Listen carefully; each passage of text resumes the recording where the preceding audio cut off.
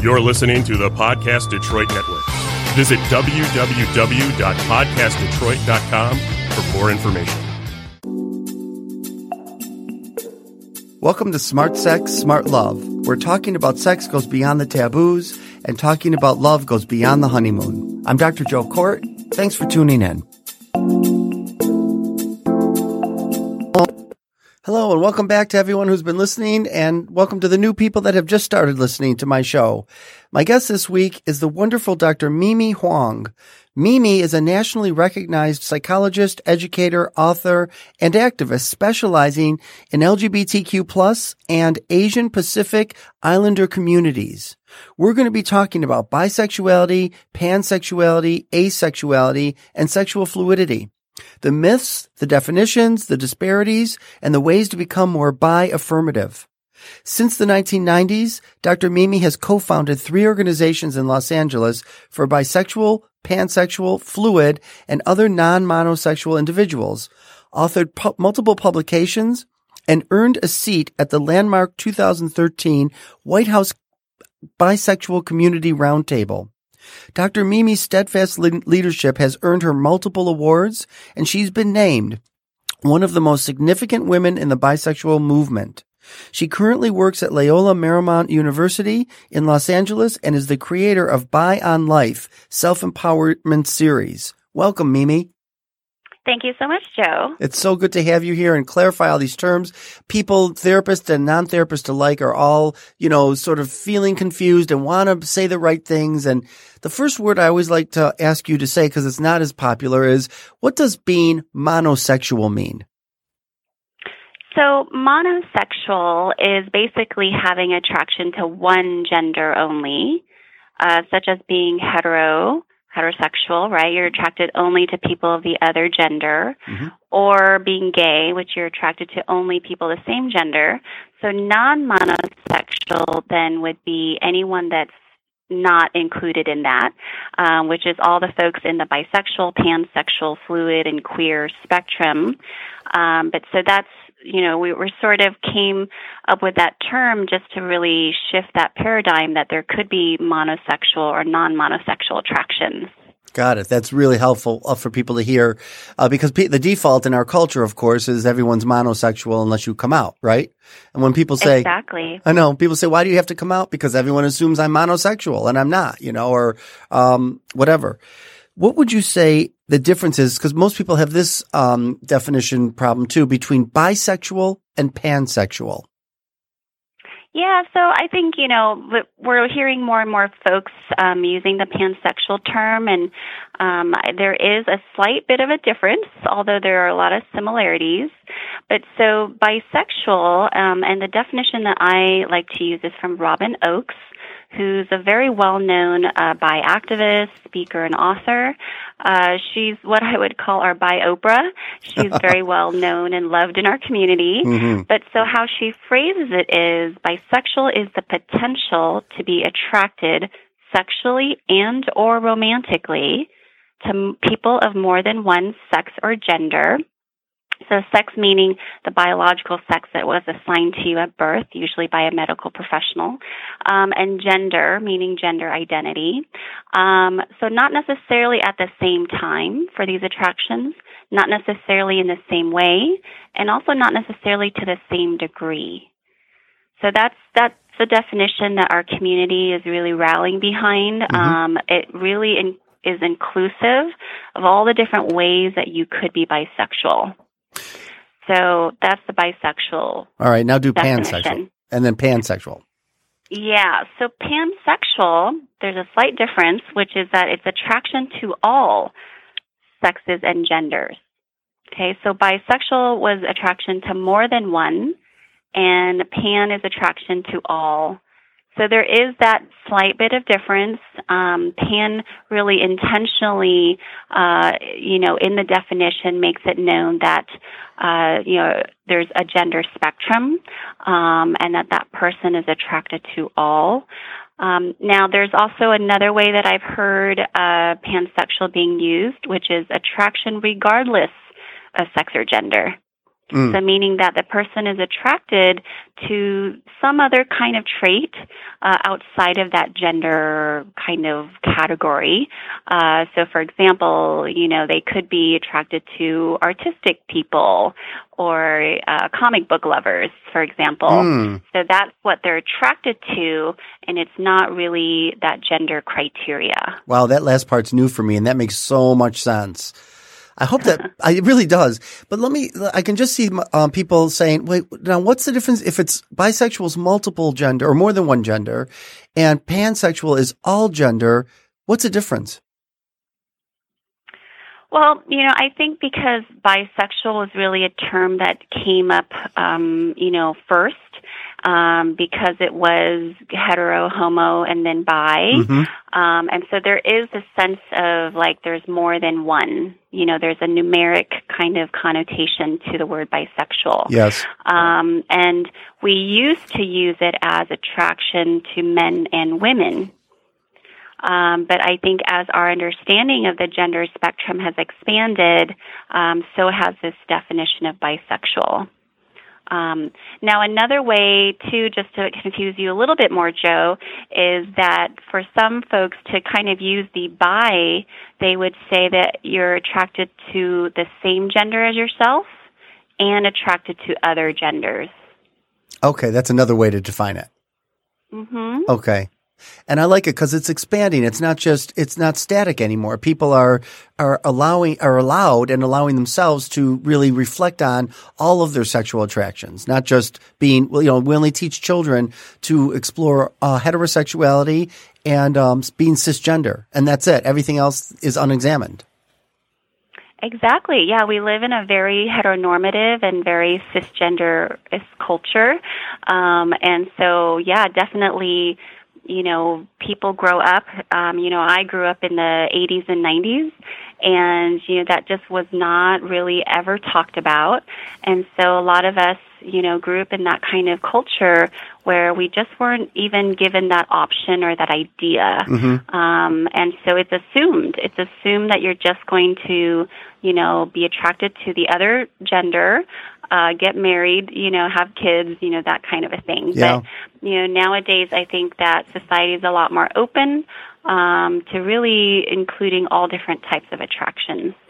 I'm still settling into what you said before. I got to say this. So like you said, that pansexual can also be that I'm attracted to somebody with a certain trait. And this is going to give away my age and generation, but I don't care. So I am a huge Diana Ross lover, and I love to go to her concerts, and I go to as many as I can. And there's a whole fan club of people that love Diana Ross, and they go to even more concerts. Sometimes they're at multiple nights. And when I get together with them, most of them are not my type, but I find myself attracted to them and possibly even could be sexual with them because we all have Diana Ross love in the air. And when we're all together, and I feel like I've walked away going, what the hell's wrong with me? Like, these are not even people that I'm attracted to, but I am when we're all together. Would that be a bit of pansexuality? Well, that's going to be up to you. A lot of this is very, very subjective, right? Yes, it is. Maybe what you're experiencing could be sort of an emotional attraction or an intellectual attraction. Maybe there's some kind of chemistry that you have. And, another model that I like to use is the Fritz Klein sexual orientation model that he came up with in the 80s. I mean, you've probably heard of the Kinsey scale. Yep. Right? But the Kinsey scale really was only looking at behavior, right? Who people were having sex with, and what they were doing in the bedroom. Yes. But Fritz Klein, who was a psychiatrist, and wrote books and was also a community activist and was bisexual himself, he passed away several years ago. But he came up with this multidimensional model of looking at sexual orientation.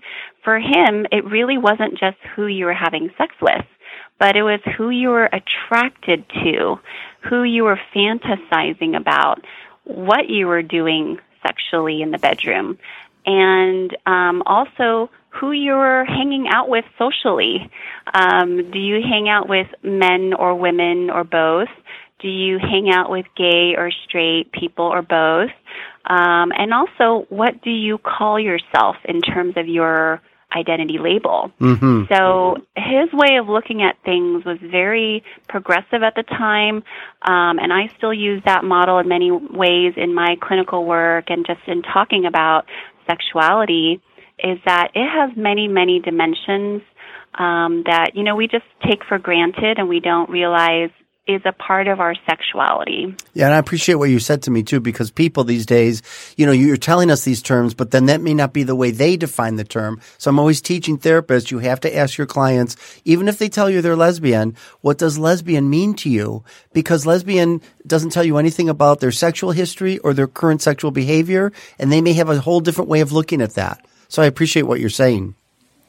Yes, absolutely. People, if you just grab 10 different people who, call themselves bisexual, they might have very, very different ways that they define themselves. Absolutely. Or pansexual.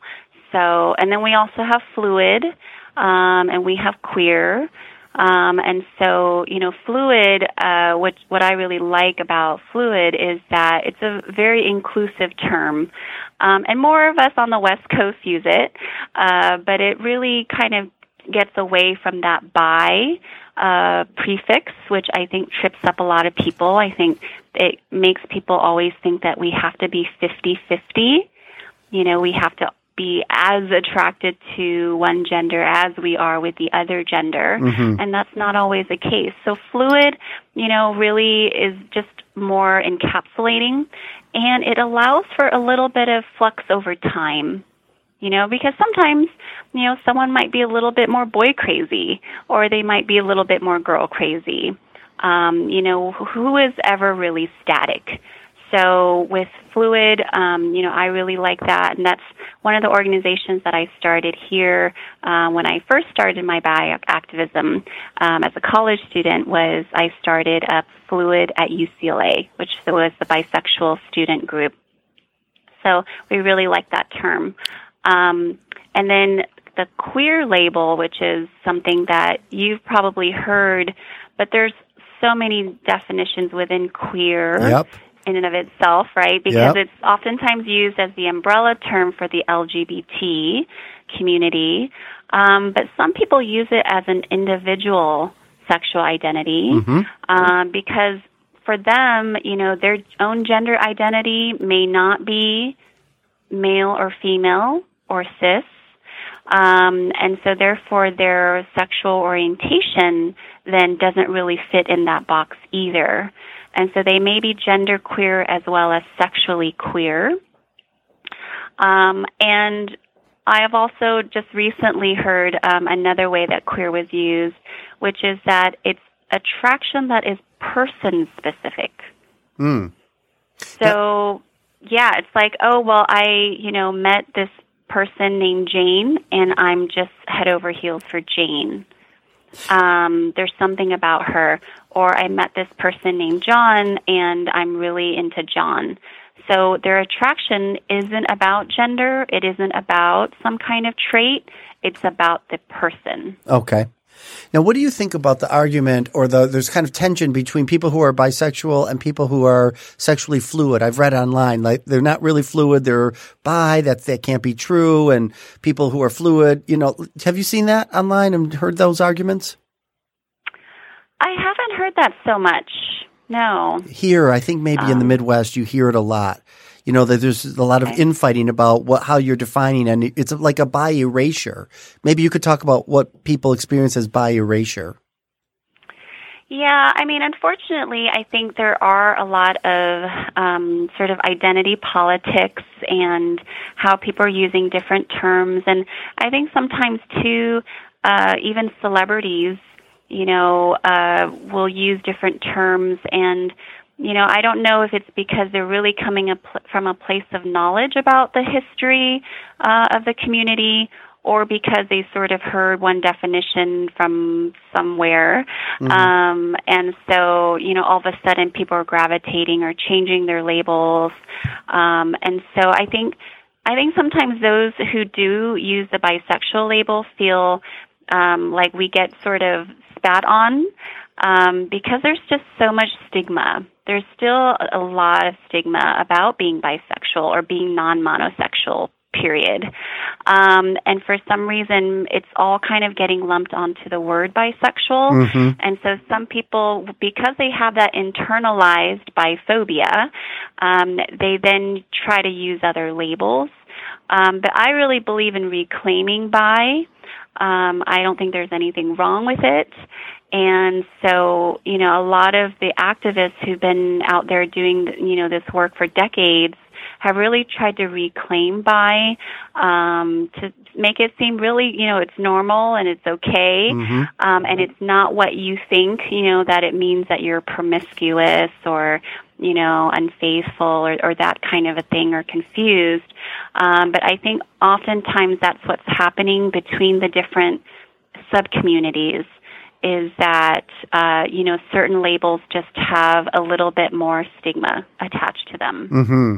They did a really good Will and Grace episode the other night where, I thought it was a good portrayal of biphobia. So many gay men do not believe in bisexuality, at least what I see. And so Will and Will and Grace, her niece comes in and she's with what seems to be a very flamboyant gay man, but he's not. He's bisexual. And Will doesn't believe it. So there's a lot of that too. Do you see that as well? Absolutely. We experience both, prejudice from the straight community, but also from the gay community. And it's been a long time sort of issue or struggle that bi folks feel accepted into the gay and lesbian community. Which is just really unfortunate because we're looking for community, we're looking for sisterhood and brotherhood and that kind of kinship. But a lot of times there is this skepticism. I know I've experienced it from the lesbian community, and I know many other bi plus folks, and I'm using bi plus as a umbrella term. I'm throwing a lot of terms out there at you, Joe. That's good. But yeah, so bi plus. A lot of folks, we get kind of this lack of knowledge or ignorance from the straight community, as well as, a lot of stereotypes thrown at us. But from the gay and lesbian community, oftentimes it's this like dismissiveness or this sense of sort of testing. Like, are you really one of us? Or I think for a lot of bi men, experience a lot of doubt from gay men in the sense that there's an assumption that you can't be bi, you have to be straight or gay. You have to be one or the other, which is just really unfortunate. Very. Why can't men be bi? I've met just so many who've been bi all their lives, men in their 60s and 70s who've had long-time relationships with men and women. But for some reason, bi men really, really get just so much of that kind of mocking. Mm-hmm. I've heard about it on different TV shows, even the younger generation. And so that's something that I think is very specific to what bi men experience. What would you say? Some people get confused between being bisexual and polyamorous. I don't know if you've ever heard that confusion, but I wonder if you could define distinguish the two.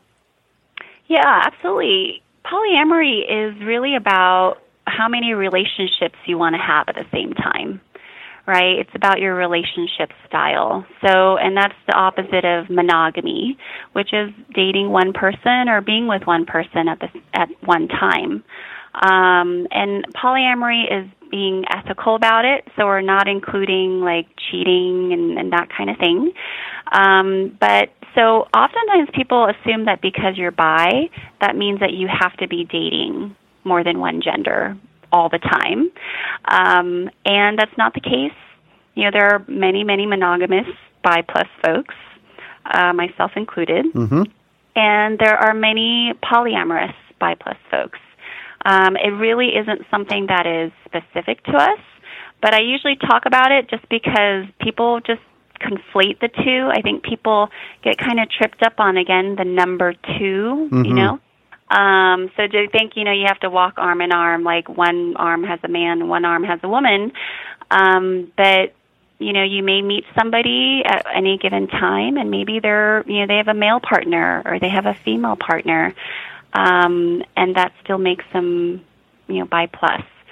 So, and polyamory, I mean, as you probably know, is not specific to the bi plus community. Right. There are straight folks and gay folks and lesbians who date more than one partner at the same time, in an ethical and above board way. So, but yeah, I think oftentimes people just confuse the two. And what about the confusion sometimes between being asexual, gray sexual, demisexual? Could you speak to that? Yeah, so, that's really about your level of sexual desire for other people. And, I think there's a lot more visibility, a lot more awareness around asexuality and gray sexuality. And so I think that's also great as well because, again, we assume that everybody has the sexual attractions and desires in this, in the same way. And some people really don't have sexual desire. Or some people have to have that romantic chemistry and connection first, and then they feel that sexual desire, which would be in that demisexual, gray sexual kind of arena. Mm-hmm. And, the reason I bring this up when I talk about bi and pansexuality is because some people may not really discover their bisexuality until they get that romantic and emotional connection. Mm-hmm. So sometimes, I've, worked with different college students, that's, where I am Monday through Friday. And so, these are young adults and they're just figuring themselves out, sometimes dating and having serious relationships for the first time. And some of them, because they didn't really maybe had an opportunity to really fall in love with a same-sex person.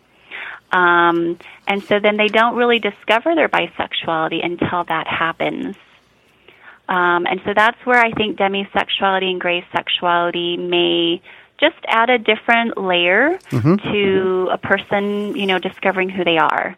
Whereas for those people who are allosexual, meaning that you can experience sexual desire for, people you just met or, celebrities and having those types of sexual or erotic feelings. Mm-hmm. Maybe for allosexual people, you may discover who you are a lot earlier in life because, that type of attraction is just more readily accessible. And allosexual is ALLOSEXUAL, right? Yep. What I loved about the show, we have to wrap up, but what I love is that you're doing this work. Bisexual plus people exist, and bisexuality is not pathological and it is not unhealthy. And it's so important because we're still a binary world where it's gay or straight, and more and more of these podcasts and shows and your teachings and books and everything should be out there. Mimi, where can people find you online? So people can find me at drmimihoang.com. That's all one word, DRMIMIHOANG. And I'm on Facebook and Instagram. And you can also find about my Bi on Life series, which is something that I created 2 years ago because I just really wanted to help Bi plus folks feel confident and proud and go out there and have healthy relationships, have positive self-esteem, and be out, and really, to be bi on life because we all deserve it. So take a look at my website and you can find out more information. Thank you, Dr. Mimi, for being on the show. And for all of you listening, thanks for being a part of this episode. I'm Dr. Joe Kort, and you can find me on joekort.com. That's JOEKORT.com. And please don't forget to rate, review, and subscribe wherever you get your podcasts. And I'll see you next time.